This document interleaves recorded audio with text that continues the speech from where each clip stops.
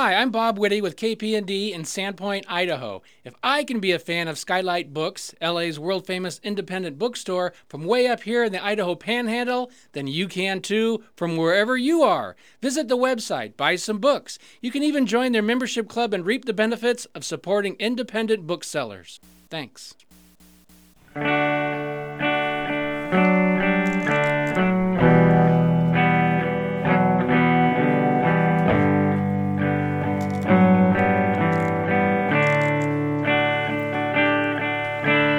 Meet me on the softer side. Meet me on the softer side. Softer side of your heart. Hi there, and welcome to the Skylight Books Author Reading Series. You can find out about this and all of our other author events at www.skylightbooks.com, where you can also browse our inventory as well as order books online. You can also follow us on Twitter or even be our friend at facebook.com. If you'd like to talk to a real person, we can be reached at 323-660-1175. And don't forget, Skylight Books depends on listeners like you to help support us. So whether you're in our neighborhood or browsing online, buy a book or two to help ensure that we'll be around for a long, long time. Thanks and enjoy. Richard Lange is one of my favorite new writers right now, and it is just so wonderful to have contemporary stories about where we're from, and to have them be so good and so easy to recommend. I recommend books to people all day, every single day, and I take it very seriously. There is no book that I can recommend more freely to more types of readers, because he's got heart and plot. Who would have thought? Now, of course, I like to read just a little list of brags. Richard Lange's stories are called, or his work in general is called jaw-dropping, heartfelt, unforgettable, violent, truthful, devastating, stark, funny, tender-hearted, brilliant, and haunting. But my favorite is, a lot of writers try to write like this, but Lange just does it. All right, let's give him a warm round of applause.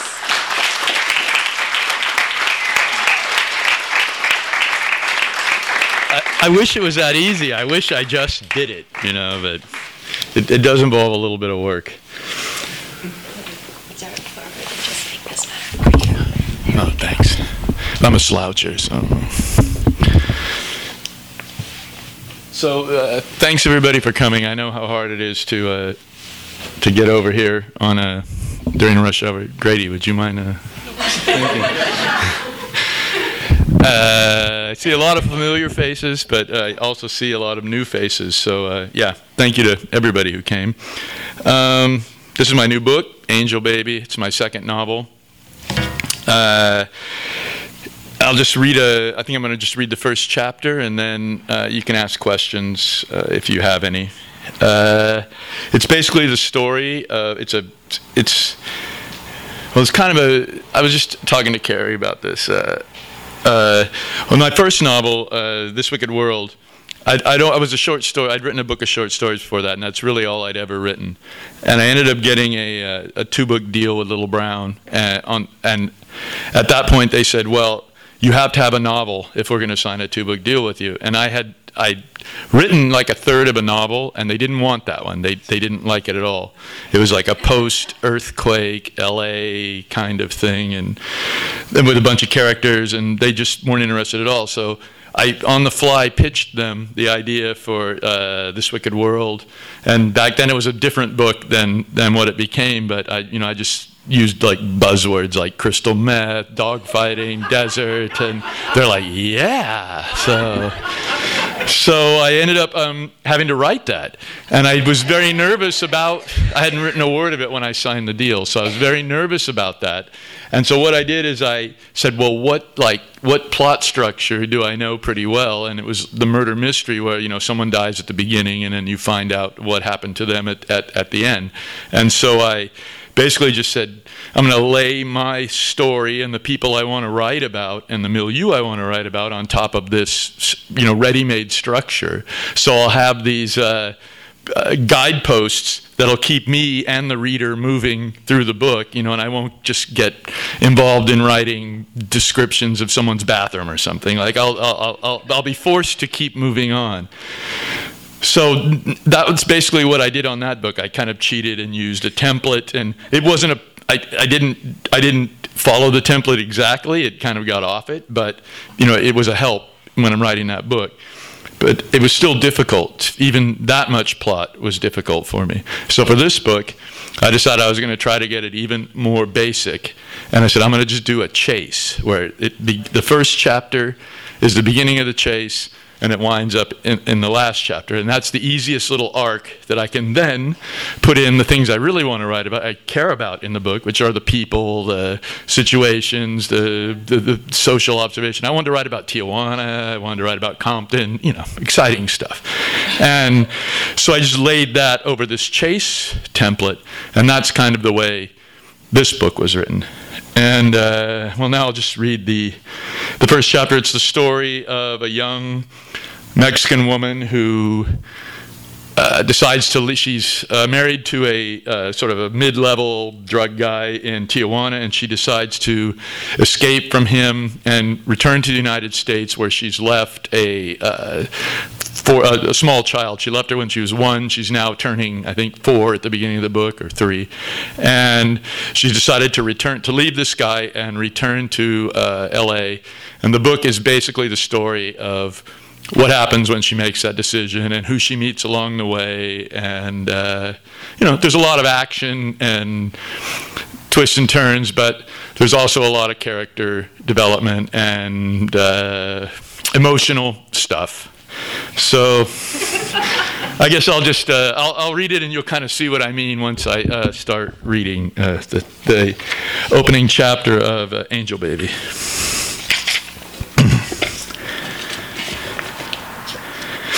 Let me get a drink first.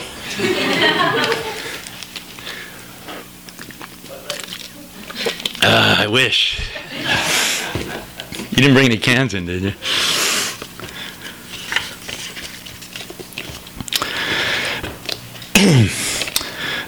Luz didn't think things through the first time she tried to get away. It was a spur-of-the-moment decision. One night, Rolando beat her so badly that she peed blood. And the next morning, as soon as he and his bodyguards left the house, she limped downstairs and out the front door, across the yard, and through the gate in the high concrete fence that surrounded the property. Barefoot and wearing only panties and a black silk robe, she stumbled down the street, trying to hail a cab. The drivers slowed and stared, but none would stop. Tears of frustration blurred her vision. She tripped and fell, but got quickly back to her feet. Scraped knees and skinned palms wouldn't keep her from Isabel's 3rd birthday party. She was determined to be there no matter what. She'd appear at the front door with a giant pink cake and an armful of gifts, and oh, wouldn't Isabel be surprised to see her. Maria, the housekeeper, stuck her head out of the gate and shouted for her to stop. Luz tried to run, but the pills that got her through the day back then made her feel like she was slogging through mud. Maria caught up to her before she reached the corner and grabbed her by the hair. Luz fought back, kicking and clawing, but then El Toro, the house guard, was there too. "Help me," Luz called to a man on a bicycle, "please," to a woman pushing a stroller. But they, like the taxi drivers, ignored her. This was Tijuana, see, and if you valued your life and the lives of your family, you minded your own business. El Toro and Maria dragged her back to the house. They locked her in a room and laughed at her vows to get even. Rolando killed her dog when they told her that she'd run away.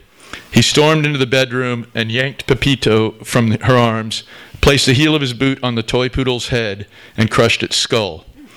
Then he forced Luz to the floor, twisted her arms up behind her back, and raped her there on the white shag carpet. "Why do you make me do these things?" he screamed at her when he finished. "Why do you make me hate myself?"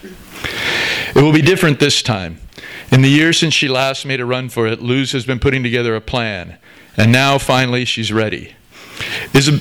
Isabel turns 4 next Tuesday, and Mommy will be there to watch her blow out the candles on her birthday cake, or Mommy will die trying. She pretends to be asleep when Rolando comes out of the bathroom. He squeezes her foot through the sheet. "Hey, Sleepy," he says, "time for breakfast." Luz says, "give me a minute." He's dressed for business in a dark suit, white shirt, and shiny black cowboy boots. Luz has consulted the calendar on his desk and committed today's schedule to memory. At an 11 a.m. meeting at Las Rocas Resort with Mr. Volkers from San Diego to talk about opening another KFC franchise. Lunch at the same place with Alvarez, his attorney. Then on to Ensenada to see Flaco. Though it says on the calendar that they'll be discussing horses, the real topic will be a shipment of heroin from Apatzingan. Luz has been listening closely to her husband over the last year and has learned all of his nicknames and code words. So Flaco and the dope, and afterward dinner with the whore he keeps down there. This means he won't be home until at least 9. When he goes downstairs, Luz crawls out of bed and walks into the bathroom to wash her face. The room still reeks of his shit. She brushes her long black hair until it shines, lifting it off the back of her neck to glance at the words tattooed there. Angel Baby. She convinced Rolando to let her get the tattoo by telling him it was her pet name for him. In reality, it's the title of a song she used to sing to Isabel during the year they had together. She's been careful never to let Rolando find out about the little girl because she knows he'd use anything she loved as a weapon against her, or a chain to bind her more tightly to him. Wrapping herself in a white robe, she leaves the bedroom. Her footsteps echo in the 2-story foyer as she walks down the marble staircase. On the street, Rolando is known as El Principe, the Prince, and this is his palace. A 4,000 square foot house with 5 bedrooms, 6 bathrooms, faux granite and gold leaf everywhere, leather and stainless steel. Everything is expensive, but nothing goes with anything else. Rolando decorated by pointing at pictures in magazines. A fake Picasso hangs above a scorpion made of rusted iron. A $10,000 couch from Milan sits between 2 lazy boy recliners with massage motors and heated cushions. And the house itself is so poorly constructed, new cracks appear in the walls every day. It's a stucco and laminate fantasy that won't last much longer than Rolando does. He stands and pulls out a chair for her when she enters the dining room. Such a gentleman this morning. It's because she let him fuck her last night and even went to the trouble of thrashing and moaning as if she were enjoying it. She wants him to think everything is perfect between the two of them when he leaves today. She fumbles with her napkin, yawns, and looks somewhat confused about where she is, playing the stone princess to the hilt. It's an act she's perfected in the 6 months since she managed to wean herself off the pills, the Xanax and Valium, Vicodin and OxyContin that used to keep her from adding up her sins and hanging herself in the shower. She threw the dope away because she needed a clear head to plan her escape and because she didn't want to be strung out when she finally got free. But she's kept Rolando thinking that she's using. He'd become suspicious if he discovered she'd stopped, and besides, he likes her high. It makes him feel superior. He returns to his chair across the table from her, and she smiles and asks in a sleepy baby voice when he's going to take her shopping for the shoes she showed him on TV the other night. Shoes, he says. You think I have time to think about shoes? She plays the game, scrunching her face into a pout and whining. But you said, Poppy, you said I could have them. I did, Rolando says. You know you did, Luz says. But when? How about when we fly to Acapulco this weekend, Rolando says. Acapulco, Luz exclaims and claps her hands. It wasn't easy quitting the drugs. In fact, to this day, there are moments like this, when her mind and body beg for the distance they provided. When this happens, she conjures the face of her daughter and prays to it as fervently as a primitive supplicating the only star in a pitch-black sky. Maria bustles from the kitchen carrying a platter of pan dulce and a bowl of fruit salad. Good morning, Senora, she says to Luz, sweet as can be. They've made peace since Luz tried to walk away, or at least Maria thinks they have. Luz has done her best to convince the housekeeper that she barely remembers that day, but she still can't tell if she's bought it. The woman is hard to read. Maria lifts the carafe from the table and fills Luz's cup with coffee. The sleeve of her blouse slides up to reveal a scar on her arm. It's from an injury she got in prison, where she did time for fencing stolen goods. She was the mother of one of Rolando's boyhood friends, a kid named Gato, who was killed early in Rolando's rise. Gato made Rolando swear he'd take care of his mother if anything happened to him, and Rolando kept the promise by hiring the woman to oversee his household. Do you need anything else, Senora? Maria asks Luz. No, gracias, Luz replies. Senora? Maria says to Rolando. No, Maria. Gracias, Rolando says. The woman returns to the kitchen, and Rolando spoons fruit salad onto a plate and hands the plate to Luz. One of the parrots he keeps caged in the living room squawks, My name is Gladiator. My name is Gladiator. Where are you going all dressed up, Luz says. To fight a bull. What do you think, Rolando says, then bites into a pastry. Luz pokes at her fruit. Her stomach is tight with anticipation and worry, but she manages to swallow a piece of pineapple and makes sure Rolando sees her eating. And you, he says with food in his mouth, the fucking pig. Let me guess, a massage, a manicure? Both, says Luz with a laugh. Why not? It's a good life. No, Rolando says. A good life, Luz says, the words burning her tongue. She reaches across the table and takes one of Rolando's hands in both of hers. Rolando lifts a red rose from the base on the table and slips it into her hair above her ear. He smiles and starts to say something tender, but then his phone rings and his eyes go ice cold. The human thing is all an act. He can turn it off and on like that. What he is inside is a monster, a shark, something soulless and ravenous. He stands and walks out of the room, barks K into the phone. El Toro, the guard who helped drag Luz back last year, lumbers in and grabs a sugary concha off the plate of pastries. Luz can feel the man's contempt for her. The boss's dope fiend whore of a wife has always felt it. Tell El Principe the car is ready, he says, before walking back to the kitchen. Luz passes the message on to Rolando when he finishes the call. He kisses her on the forehead and leaves without another word. She watches from the window as he climbs into the Escalade with Ozzy and Esteban.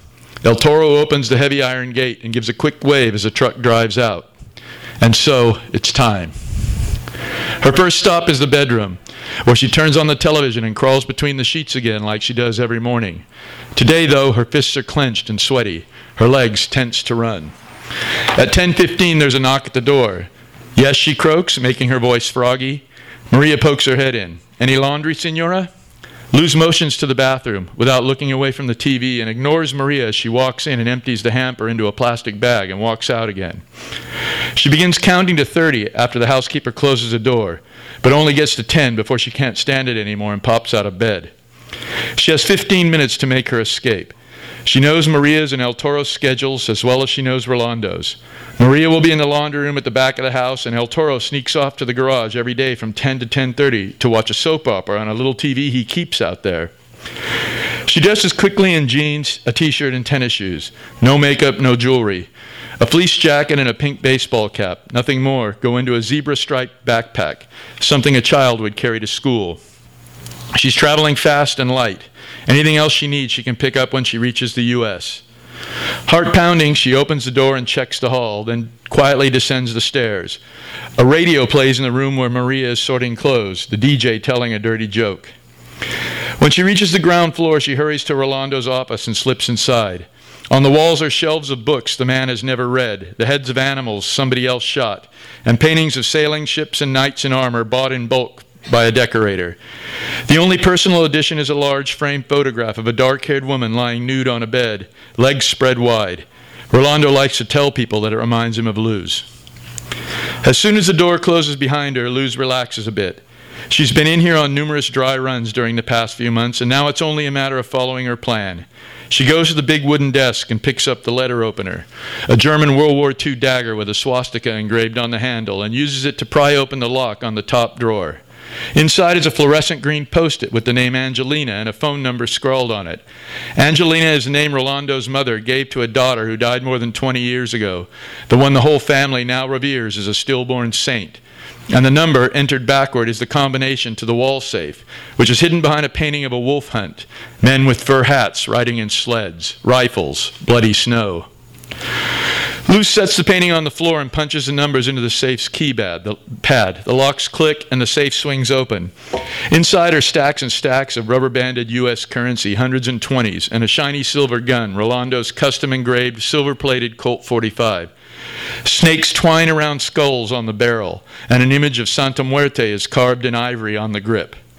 Luz transfers the money, all of it, to the backpack and lays the gun on top. Bowing her head, she murmurs a childhood prayer, and God's name is still on her lips as she grabs the pack, stands, and opens the office door. You dropped this, Senora, Maria says, holding out the rose that Rolando stuck in Luz's hair at breakfast. Out here, in the hallway. El Toro stands behind the woman, a mean grin on his ugly face. He's looking forward to hurting her. Both of them are. And then Rolando will finish the job. Luz backs up and reaches into the pack for the 45. Rolando taught her how to use it on the house's basement firing range. At first he had to force her because she couldn't stand the sound and the thump in her chest when the gun went off. But over the past year, thinking it was a skill that might come in handy during her escape, she's practiced whenever she could and become a pretty decent shot. She racks the slide and points the .45 with both hands. Doesn't flinch at the boom, boom, boom when she squeezes the trigger. Maria flies backward into El Toro, a jagged black hole under her left eye, a bloody volcano erupting out of the back of her head. The other 2 rounds hit El Toro in the chest and throat. He and the housekeeper go down together, tangled in death. The horror of what she's just done paralyzes Luz for an instant, like an icy hand suddenly gripping her neck. When she can move again, she drops the gun into the backpack and steps over the bodies, being careful not to look down at them. There's only one thought in her head: Isabel. When the big front door doesn't open on the first try, she panics and jerks the knob a few times before realizing that the deadbolt is engaged. A second later, she's on the porch. 4 seconds later, she's out the gate and on the street. 10 seconds later, she's gone. Another scrap swept up in the noisy, stinking whirl of the city. Thanks.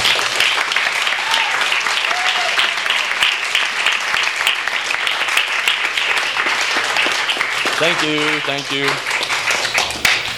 So, I hope that makes you all want to, immediately buy a copy and find out what happens.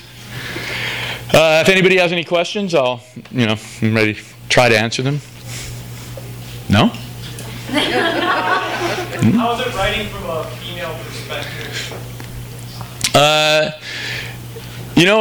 It was interesting. I'd done it in some short stories before I tried it here. I kind of practiced in a couple short stories that I wrote. So it isn't that hard. I have to tell you, it isn't hard to write from. For me, it's not that hard to write from any perspective because all the characters sort of end up being me anyway. They're saying the things that I want them to say. They're kind of sculpted by me. It's not like I have to recreate this psychology. I just use my own psychology. I guess it's probably analogous to what an actor does, where you just put yourself into a part and, hopefully people buy it. It's you worry at least I worry all the time that someone's going to say, a woman would never say that, or something like that. But so far it hasn't happened, but who knows? Anything else? You use the present tense all the time, right? Is that challenging in certain ways for you? That's kind of a weird thing. When I was in college, I wrote in the present tense a lot. And I kind of had some early success, like in college, like people liked my stories. And so I found that was a very easy, natural voice for me. But then, of course, I said, well, that's too easy, so I'm not going to write in the present tense anymore. So for like 10 years, I wouldn't write in the present tense anymore. And I kind of started writing everything I used to write in first person too. So I started doing everything in third person, and I just started trying to mix it up and learn new stuff. And finally one day, I said, don't be an idiot. You're good at this. And the moment this is true, the moment I went back to writing present tense in first person is when I got my first story published. So I've kept it up through these books, and I'm changing it up a little. I think the new one's going to be at least it's still first person, but it'll be past. It'll be past. Well, this is third person, right? Yeah. Yeah. Well, I try to do that. I try to do this thing where it's third person, but you almost think it's first person because it's the way it's written, and it's weird. A lot of people on Goodreads say, I hate books with multiple points of view, and I didn't know, is that a reader thing that readers don't like? I mean, I'd never known that, so I get that a lot about this book and the first novel, that they don't like multiple points of view. And I don't know, that was something that I hit on because I wanted to sort of try to get everybody's voice down in the book while not mimicking them, but you're seeing them, you're seeing the world through their eyes, and it almost becomes like a first person experience. How long did it take you to write? This one took a year and a half. Yeah, which is a long time. It's not that long a book, but I kind of had other things going on, and I write pretty slow. I take my time, and I'm lucky to have the opportunity to do that, to take my time and not have to crank it out. I want to get faster, but a year and a half's not bad, right? I mean, I admire these guys that put out a book a year, but I don't think I'll ever get to that pace. We'll see. What's speaking of writing? What's your outlining or drafting process like? I don't do that. I don't really outline anything. I just start, and I kind of have a rough. Like on this book, I knew where I began and I knew where it ended, but I got to chapter, I think around 10. It's an obvious spot in the book. You'll notice it's where everything comes to a head, and suddenly things split up. And at that point, I didn't know what was going to happen after that. I mean, I knew the end, but I had to go and stop and figure out, okay, now what happens? How does the plot, how do I move these people around to get them to the end of the book? So yeah, which is why I try to steal other plot structures, and lay them over my own writing, because then I don't have to figure out these, these little tricks. But I'm feeling more and more confident about it, and hopefully I'll get better at it. And I'm early in my career. I got a lot of time to get good at stuff. Yeah, you. What are you reading right now? Wow, a lot of stuff. I get sent up some books for blurbs. I'm reading Jerry Stahl's new book, which is really good, and I'm reading a book by Daniel Defoe called Journal of the Plague Year. It's an old book. When did he write? Early 1700s, late 16s, and it's about a plague that takes place in London, and it's sort of like this historical disaster. He's writing it 50 years on, but it's pretty fascinating how much stuff has not changed in those kind of books, these disaster-y books, and it's also got some great language.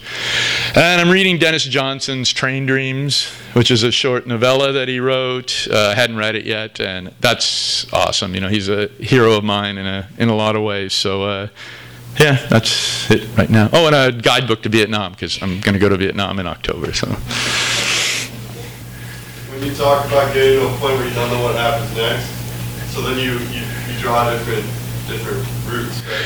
It's kind of like that. You sit down and you say, what am I going to have them do? How do you get? I mean, how much detail? I got to the end. It's broad strokes. It's like, okay, they have to be here at this point. They have to be here at this point. But even within that, when you start writing it, you figure out you can kind of mess it up a little, and then when you really figure out you can really mess it up is when your editor gets it and says, you should cut this whole bit. And then you go like, oh, okay. So all that stuff I worked on, I just cut out, and you figure out, shit, I could have just bridged it, just like that. It's a process. Anything else?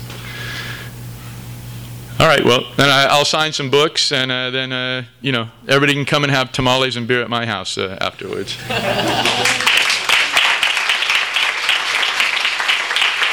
Thanks again for coming. I know it's hard.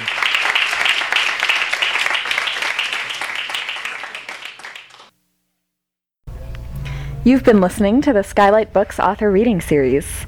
Don't forget that you can check out this and all of our other great podcasts at www.skylightbooks.com. Today's music was provided by Fragile Gang. You can check them out at MySpace, Facebook, and the iTunes Music Store. Thanks for stopping by, and we hope to see you soon.